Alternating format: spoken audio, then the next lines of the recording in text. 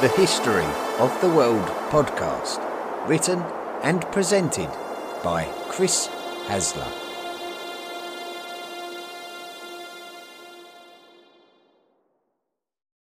Volume 4, The Medieval World, Episode 43, Magna Carta.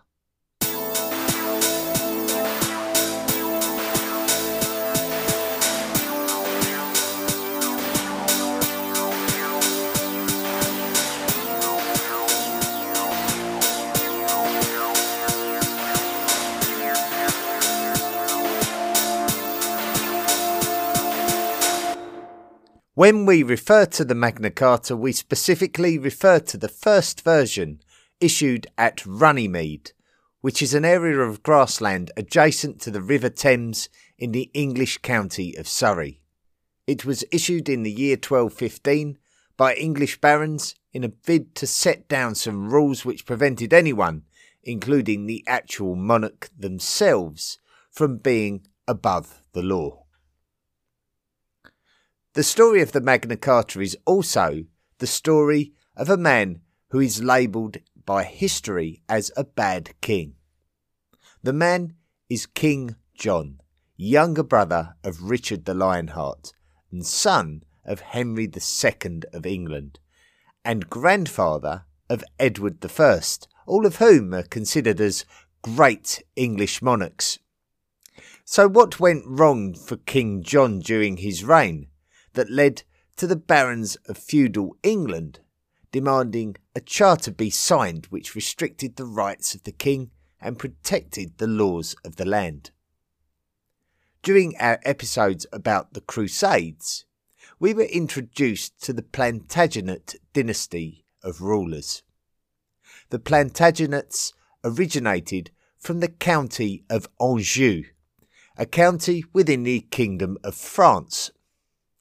Due to the influence of the Plantagenets, their marriage alliances and the possessions of the monarch of England, the early Plantagenet rulers ruled over lands collectively referred to as the Angevin Empire. We need to go back to the Count of Anjou from 1129, Geoffrey Plantagenet, John's grandfather, to understand the origins of the Angevin Empire, the Plantagenet dynasty, and its relationships with the Kingdom of France and the Kingdom of England. Geoffrey would be the Count of Anjou, but also of Maine and of Touraine. They were three neighbouring counties landlocked in the northern half of modern France, and all three counties were within the contemporary Kingdom of France. In other words, the King of France was the overlord to these three counties. Geoffrey would acquire the Duchy of Normandy to the north of his heartlands, taking advantage of the civil war in England. Normandy was also a French possession. After Geoffrey's death, all of his realms passed down to his son Henry Courtemantle. Henry's marriage is very significant. He married Eleanor of Aquitaine, who was actually the Duchess of Aquitaine in her own right. Aquitaine was also a part of the Kingdom of France, but Eleanor had actually been married to the French King Louis VII before the marriage became unfavourable for both parties and was annulled. Louis must have been displeased to discover that Eleanor had married Henry, meaning that the lands from Normandy in the north to Aquitaine in the south were now under Henry's influence, and worse still, he had been promised the throne of England on King Stephen of England's death. When Henry became King Henry II of England in 1154, he would become one of the most influential kings that the continent had ever seen.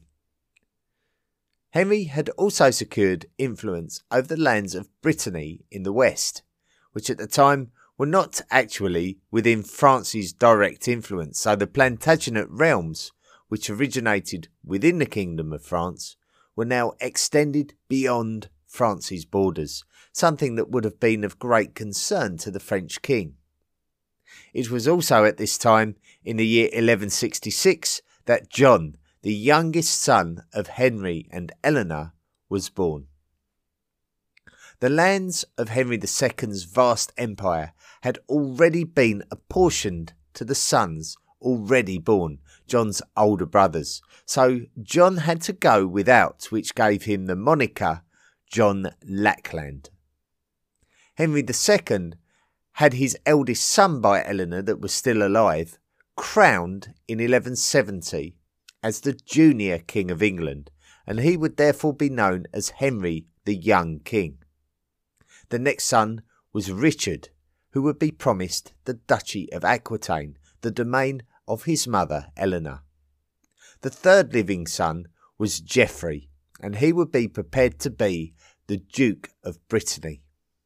Finally, there was John. Henry the Young King unexpectedly died from dysentery while campaigning in France at the age of 28. Richard would therefore become the heir to the English throne, and Henry would encourage Richard to surrender his promised lands in Aquitaine as a consequence so that they could be promised to John. Richard was not willing to allow this, so John had to be content with the title Lord of Ireland, although the Plantagenet influence in Ireland was restricted to a small area called the Pale, which centred on the city of Dublin. King Henry sent John to Ireland to expand the territory, but he offended the natives by treating them disrespectfully. In 1186, Geoffrey, Duke of Brittany, died at the young age of 27, and this left Henry and Eleanor with just two sons alive, Richard and John.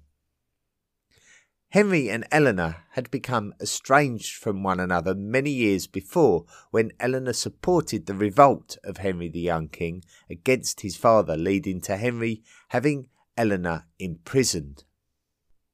Eleanor was close to her son Richard, and Richard spent many of the years of his mother's imprisonment in rebellion against his father, King Henry II. As Eleanor favoured Richard, so Henry favoured John. John was always Henry's favourite son.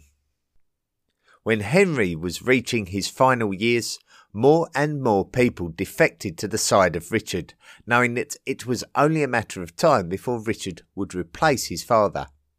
They did not want to be on the wrong side of the new king when he acceded, and the most important defector was King Henry II's own favourite son, John. John had turned against his father, and his father's heart was broken. Richard became Richard I of England on the passing of his father Henry II, and Richard would free his mother Eleanor of Aquitaine from imprisonment. Despite John switching to Richard's side, Richard knew what John's game was, and knew that he was not a trustworthy character. As we know from previous episodes, Richard went on crusade to the Holy Land after the rise of Saladin, the Ayyubid Sultan, threatened the Crusader states in the Middle East. Richard was keen to crusade, but was very wary that the King of France, who was now Louis VII's son Philip, who ruled as Philip II, would likely see Richard's absence as an opportunity to reassert French superiority over the Angevins. So Richard and Philip agreed to crusade together, with Richard leaving William de Longchamp as the Lord Chancellor of England. John was told to stay away from England while Richard was away. King Philip II of France departed from the Crusader states earlier than Richard, and John saw an opportunity to join forces with Philip in order to take advantage of Richard's absence and plot Richard's deposition from power. When Richard finally returned from his long and arduous journey back from the Holy Land, John would switch allegiances and side with Richard against Philip. Richard would forgive John's misdemeanours and announce John as his official heir. Throughout his life, John had demonstrated that his loyalty was only worth something while it favoured him, and maybe that was wise on John's part. John was also noted for his abilities as a military commander, but this was not enough for some to not be troubled by putting their faith in John as a viable prospect as king. King John. Before Richard had declared John as his heir, he had already declared his nephew as heir too. Richard's nephew was the son of his younger brother Geoffrey, and his name was Arthur. Arthur would inherit his father's designation as the Duke of Brittany, and in many of the Angevin Empire's territories, Arthur was a more popular choice as the Angevin Emperor than John, but this is likely to be because Arthur was still a child, and nobles would fancy their chances of manipulating circumstances to their favour with a child king rather than with John as king. When Richard suddenly died, and unexpectedly in 1199, John would become the king, and Arthur had to settle for rejection. As a young man, John was his father's favourite, and may have often been used to getting his own way. As a king, John believed that he was at liberty to do what he liked and get away with it, but he would soon learn that his choices had consequences. During his father's reign, John was betrothed to the daughter of William Fitzrobert, the second Earl of Gloucester. A few years after the betrothal, William Fitzrobert died, and King Henry II declared that Fitzrobert's estate passed down to his daughter Isabella, and as such, John would become the Earl of Gloucester himself when they did eventually marry. After John became the king, it was clear that many of the nobles of the Angevin lands in the Kingdom of France preferred Arthur as Richard's successor, and John saw this situation as a threat to his supremacy. So what he did next would create ripples in the water that would quickly catch up with him.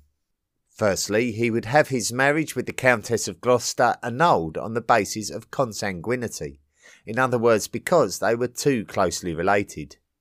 He then promptly married the young daughter of the Count of Angoulême, with Angoulême being a county within the Duchy of Aquitaine, all of which were territories under the French crown.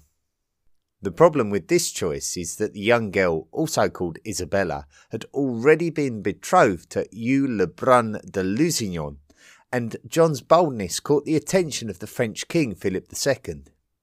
Philip had a distrust of John, but there was a treaty between the two men which kept the peace between the two kingdoms of France and England. However, the nobles within France petitioned to Philip to take action against John's marriage to the daughter of the Count of Angoulême, and so Philip summoned John to account for his actions. Philip had the power to do this because all of John's lands were in the Kingdom of France, apart from Brittany and England, and they were under feudal law, so Philip was John's overlord.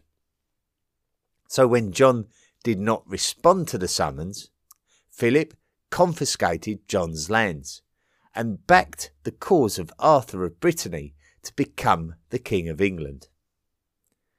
John decided to defend his French territories, and in the process he would need to rescue his elderly mother, Eleanor of Aquitaine, who had been besieged by the teenager Arthur of Brittany. John successfully freed his mother and captured Arthur and his younger sister Eleanor, Fair Maid of Brittany. Arthur was said to have been murdered by King John after a fit of rage, and his sister Eleanor would remain captive for the rest of her life. Arthur's disappearance caused outrage in France, so much so that John would have to retreat to England, leaving Philip and the local rulers to remove John's rule over French lands.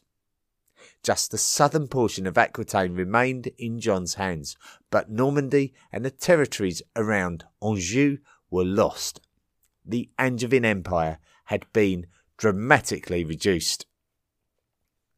John did recognise the fact that he was now on the back foot, and so he had turned his attention into consolidating what he did have, and that was the fruitful Kingdom of England.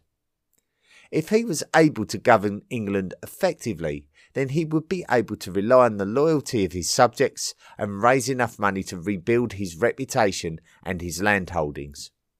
However, John always suffered from a flippant attitude towards people of rank.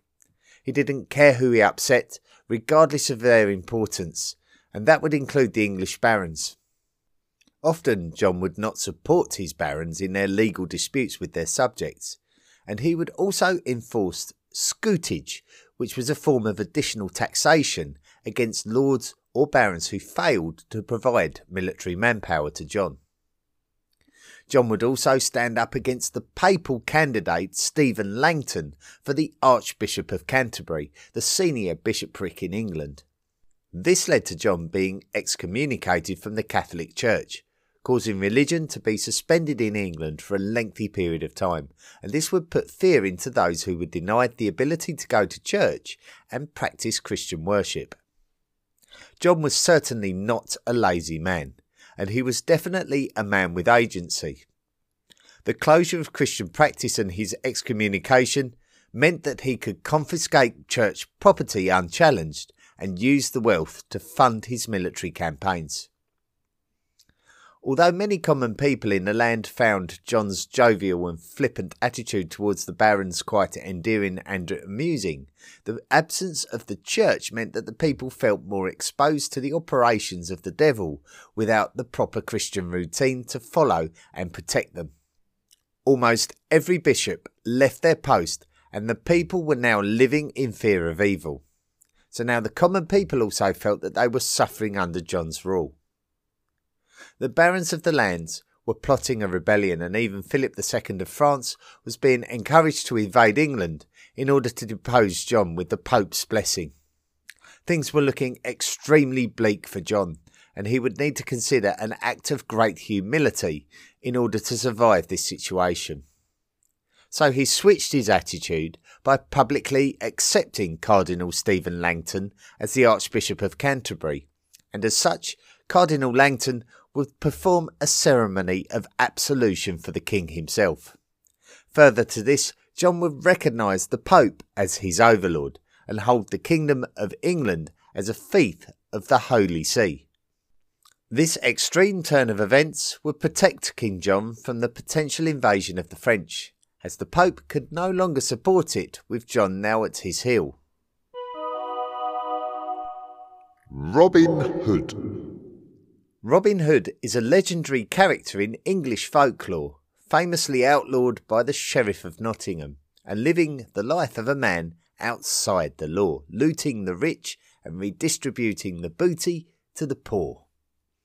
Many historians doubt the existence of Robin Hood, but his legend surely owes much to the situation existing in England at this time, and it is likely that the fact that the prince to whom the Sheriff of Nottingham was the subject to was named John is not just pure coincidence. King John was all about raising money, whether it be through scutage against the barons who could not provide military resource for John's hunger for military success, or whether it be through the sale of ecclesiastic property during the years of estrangement from the Catholic Church. John had shown himself throughout his life to be a man who would easily swap his allegiances if it served to help himself. As such, John's character was seen as a king who could not be trusted, and who was self-serving, and who would look to extort wealth from whomever he believed that he could get away with it from. So Robin Hood's character definitely represents the antithesis of King John. Robin Hood is also portrayed as being loyal to King Richard, so this actually sets his legend earlier than King John's reign and during the reign of his older brother Richard the Lionheart. We know that Richard was often absent from England and that John was an opponent of the representative selected by King Richard I, the Lord Chancellor William de Longchamp. With Robin Hood portrayed in literature as an opponent of tyranny, therefore King John is able to be portrayed as a tyrant ruler. The Barons March. The legend of Robin Hood was likely a popular legend created by a disenchanted population and a population living in the lands of highly frustrated barons who were losing their fortunes due to this unscrupulous king. King John was attempting to gather money to support military campaigns, especially against France, in his attempts to regain his lost Angevin lands. The icing on the cake was the financing of the Holy Roman Emperor Otto IV's campaign against the French, which he ultimately lost. So the money that John had taken from the population had been invested in a failed project. The power of the population in any kingdom can often be a concern for the king, whose subjects do not always blindly follow their ruler, especially if they believe that they can overthrow a king and support an opponent. 100 years ago, at the beginning of the 12th century, John's great-grandfather ruled England as King Henry I. Henry was the son of William the Conqueror, a man with quite the reputation as a tyrannical ruler of the subjugated English population. But even as the son of a ruthless king, King Henry I recognised the requirement to maintain the loyalty of his barons by establishing a set of rules by which the barons could expect legal protection against potential exploitation of taxation by the king. These rules were contained in a charter called the Charter of Liberties, and the barons under King John would look to cite this charter in their struggle with him. It was in the spring of the year 1215 that barons assembled in the town of Stamford in Lincolnshire with the intent to march on London and demand a negotiation with King John. On their southward march, the barons gathered more and more support until they finally reached the walls of the city of London. When they arrived, they discovered that the people of London were supportive of their cause, and so they allowed the protesters to enter. And so King John's capital city was now occupied by the barons. This action by the barons forced King John into a position of forced negotiations, should he wish to prevent civil war. Magna Carta. In the meadow which is called Runnymede, between the towns of Windsor and Staines, on the 15th day of June in the year 1215, King John met with his barons and attached his royal seal to the Articles of the Barons, and subsequently authorised its copying and distribution. The barons then swore an oath of fealty to their king, King John. The content of the charter was essentially a reiteration of the Charter of Liberties issued by King Henry I over 100 years previous, but what initially started out as a protest by the barons of the country was reworded to include the rights of every freeman in the country. The ability of the king to abuse the privilege of scutage was now reasonably limited, and the ability of the king to imprison someone without trial was now deemed illegal. 63 clauses were written into this particular charter which touched many areas of feudal life in a bid to establish a level playing field between the king and his subjects that was not open to abuse. And a council of barons was appointed to be able to police the adherence to the charter. The charter would re-establish the rights of the church and reaffirm that secular law was separate from ecclesiastic law.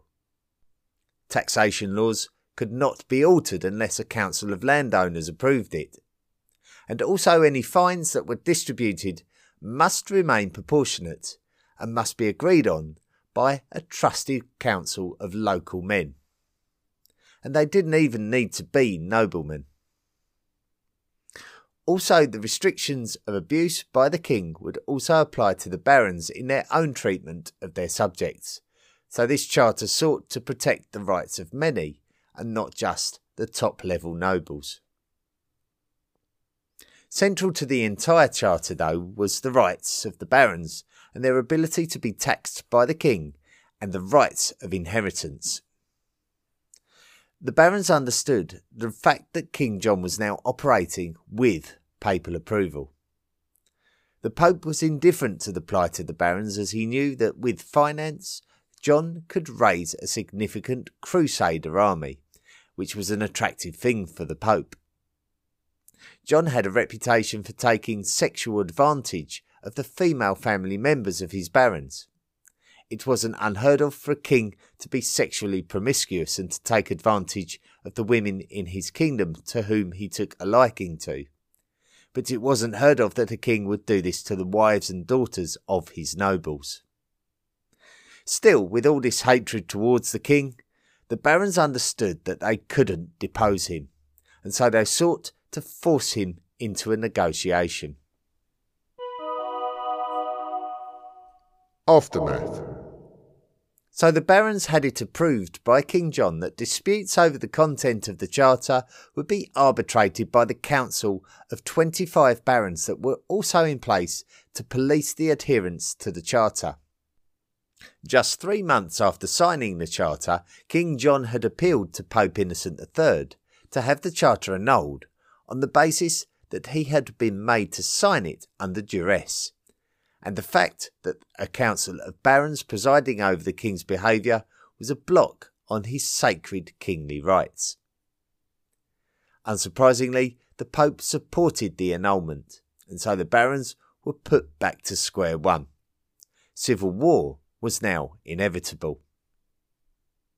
The issue with any kind of war against John is that John had had a lifelong enemy in the King of France, so the French would be interested in supporting opponents of John, even if they were his own barons. John had been a constant thorn in the side of the French since the French confiscated his continental lands at the beginning of his reign. So within months, King Philip II of France offered his support to the barons in their struggle against King John of England. In return, Philip would ask the barons to accept his son, Louis, as their next king. Louis, nicknamed the Lion, would prepare an army for the invasion of England. With the Archbishop of Canterbury, Cardinal Stephen Langton, absent from England, and Pope Innocent III reaching the end of his life, a papal legate was sent to oversee the affairs of England. The legate was called Cardinal Guala Bicchieri, and he would be quick to condemn Louis the Lion's plans to invade England.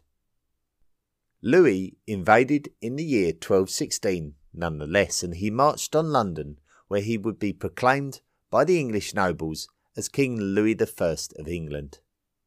Cardinal Guala Bicchieri was quick to excommunicate Louis for his actions. King John had fled north into the countryside, and it was reported that while in Lincolnshire, the county where the March of the Barons had begun in the previous year, that he lost his treasured possessions in the sea. It does appear to be true that he caught a fever which led to dysentery, and this claimed his life at the age of 49. With John now dead, it became obvious to the nobility of England that there was no longer a need for the excommunicated King Louis, and so the nation turned against Louis before he could even be officially crowned. Instead, they would get behind King John's eldest son, the 9-year-old Henry. Henry was a bloodline heir, but also a minor, meaning that the barons could influence him more easily than the adult Louis. John is said to have requested that the English knight William Marshal, Earl of Pembroke, act as a regent to Henry.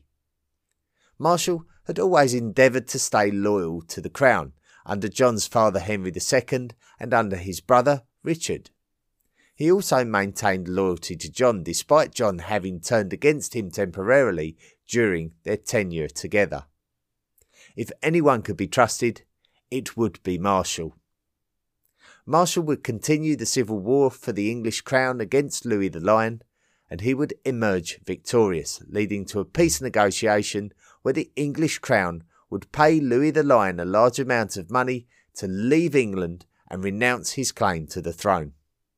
John's son could now be undisputedly recognised as King Henry III. Legacy.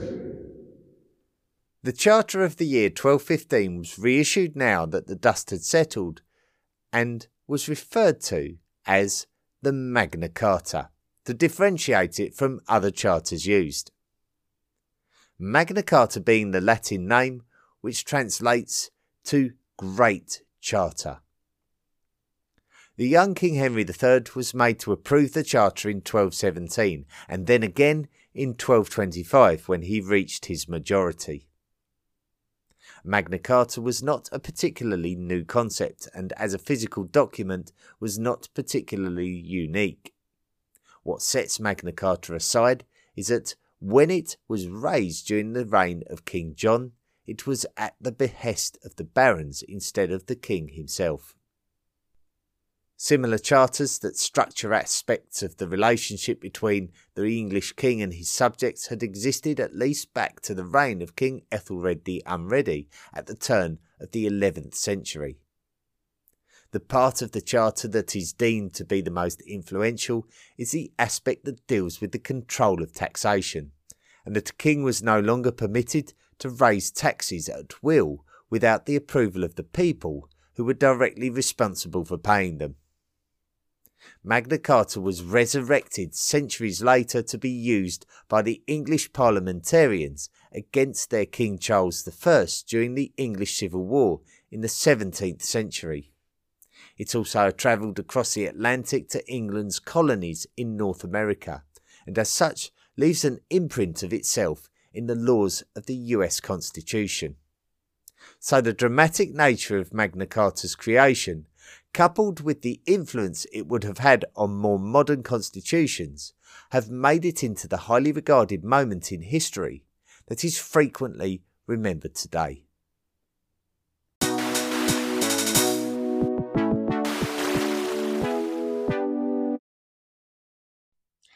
Thank you very much for listening to this week's episode of the podcast on the Magna Carta. And if you enjoy the podcast and want to support the podcast, then please go to our Patreon page and consider making a monthly contribution. It really does help. And if you do make a monthly contribution, you will become a member of the History of the World podcast Illuminati, and you may qualify for the gifts and rewards that we give out to our patrons. And just go over to the historyoftheworldpodcast.com website and click on the Patreon link to learn more. This week's episode, a very significant episode in the story of diplomacy and in the story of democracy in world history. Next week we'll be turning our attentions to a different episode of British history. Somewhat a little bit later on, we'll be talking about the first war of Scottish independence, invoking great romantic stories about William Wallace and Robert the Bruce and their struggles against King Edward Longshanks. So not to be missed. The Ancient World Cup. The Ancient World Cup is a competition involving 64 ancient teams and down to a voting process conducted by you wonderful people, the History of the World podcast listeners. On our social media pages, we get closer and closer to finding out who the Ancient World Cup champions will be. We're currently in the round of 16, and this week's match was between the Parthians and the Anglo-Saxons. The Parthians, of course, they conquered the Seleucids for the lands of Persia and ruled them quite competently until their eventual overthrow by the Sasanians. And the Anglo-Saxons, very similarly, they moved into the lands of the Romano-Britons in the island of Great Britain.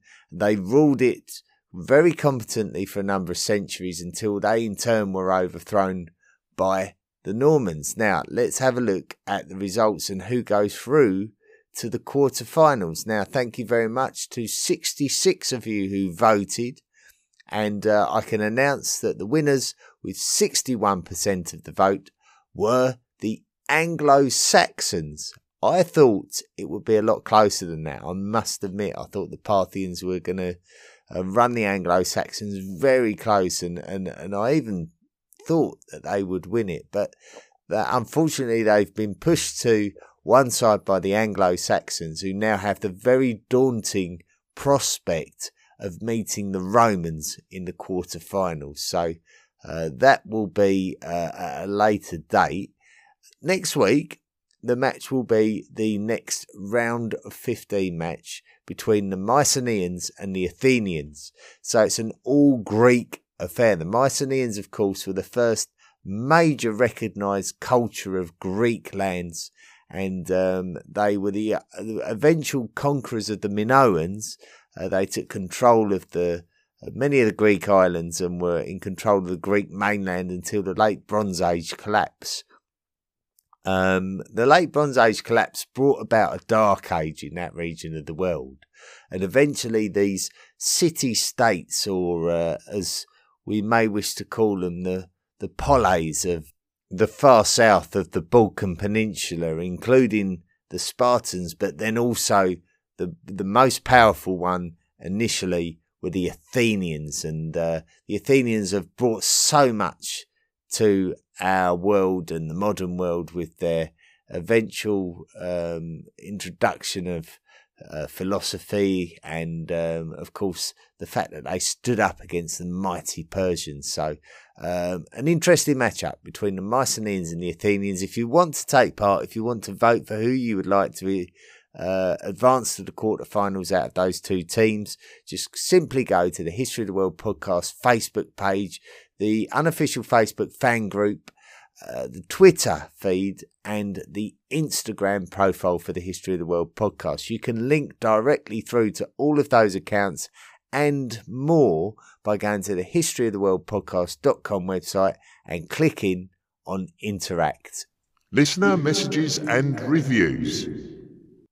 I've got a few to get through this week, so I'm just going to pull them up here. I'm not always well prepared. I'm often clicking around while I'm sort of blagging it, if you like. James Patrick Kilo has written in and put, "Hi, I've just finished listening to every episode so far, and while I wait for more to come out, I was wondering if you could recommend another similar podcast that takes you similarly in chronological order through history in order to continue improving my general understanding of the overall sequence of events and developments without delving too deeply into any one era or area of the world. Thanks." James, I don't really know of any other podcasts that do what mine does. There might be more out there. I must admit, I don't often search for other podcasts as vigorously as I used to, if I go back a few years. There certainly was the podcast History of Our World, which appears to have been abandoned and inaccessible now. Perhaps it just looks like it's been abandoned, sadly. It was a very good project in its day, I felt, and probably the only one that I've stumbled across that is sort of trying to do the same thing that my one did, but unfortunately I believe it is no more. So yes, there's not really a lot else. But anyway, thanks for writing in, James. Of course, if anyone from the History of the World podcast listener community, hot worlders as we like to call you, has any suggestions, please let us know, and we'll let James know in the next broadcast next week. Colton Weaver has written in and put, "Hello, good sir. I've been listening to the podcast for about 3 months now, and I started Volume 4 about 2 weeks ago, which I listened to during my morning shifts at work. I just wanted to say that I have enjoyed the podcast a lot and find the delivery of it to be perfect for understanding the historical information being said and its significance. I also wanted to give a nod to Colton from Kitchener, who left a comment early in Volume 4, maybe the unscripted one. Ontario, which is about 3 hours southeast from me, and who also shares the same name. Yes, Colton, of course. I also wanted to mention that I go to Brock University, which is probably not familiar, but it's named after Sir Isaac Brock, who was a British general in the War of 1812. This being said, if you need any books on the War of 1812 when you get to that period, just shoot me a line. My great-grandfather wrote a few books on that war and its history. I'd love to find out more, Colton. Thanks for that. The area in which I live also has a lot of literature on the war, since it took place right in our backyards over here in the Niagara region. Anyway, cheers, mate. Keep up the podcast, and I wish you all the best of luck in 2023. P.S. I cannot review on Spotify, but I did give you a 5-star rating. Thank you, Colton. I'm always begging for ratings and reviews, so I appreciate that. Dan Zivoianu has written in and put, "Hi Chris, my name is Dan Zivoianu from Bucharest in Romania. I recently started listening to your podcast while driving. I like it. I like how you choose the relevant information, how you explain the hypothesis with reference that history that is not linear, and also I like the way you present it, your pace and tonality. So I'm a bit behind, only in the middle of volume 1. I realise now your focus must be on whatever you are working on nowadays for your podcast. Medieval, but being encouraged by your message to write to you, here I am. Regarding episode 8 of volume 1, I was thinking of another amazing information I got from another podcast about global warming. Scientists there were explaining the ice ages and the fact that the cool planet we have couldn't be possible without 2 polar ice caps and different continents as opposed to one great continent that function like a cooling machine, cooling the water that circulates through the land masses. Keep up the good work. Kind regards, Dan." Thank you very much, Dan. Thanks for the little scientific insight there. I'm no expert really on that kind of thing, but obviously have a bit of basic knowledge, and I know that what you're saying is quite logical, so thank you. Will Sparks has written in, "Chris, hello from Nashville, Tennessee. I've just started listening to your podcast. I'm currently on volume 1, episode 10. I was turned on to your work through a search for additional content, having read the popular book Sapiens by Yuval Noah Harari. I honestly wasn't sure if I would enjoy your podcast as much as I enjoyed the book, but I've been pleasantly surprised. It's obvious you are passionate about your research and place an abundance of care into the curation of your show. Thank you for helping people like me get through our daily commute." Will Sparks, yes, sadly, often my diction can leave a lot to be desired, as I often get quite tongue-tied, and I think like most podcasters, I end up recording the same sentence, about 10 times before I'm satisfied with it and I can move on. But yes, thank you so much for just recognising the fact that I do certainly care about the quality of every episode. I wouldn't be able to do it otherwise. So thank you, William, for writing in and recognising that. Victor K has written in and put, "Greetings, Chris. My name is Victor. I'm a chemist and I've studied in the Hebrew University of Jerusalem. I must say your podcast got me so interested in biology and evolution that I started to study it too. Your podcast is well organised and narrated, and of course you have a very lovely accent. Don't let others think otherwise. Seems like my next step will be studying history as well. I would like to thank you for all the hard work and motivation you give me to study other disciplines. Your work is significant and important. Keep up."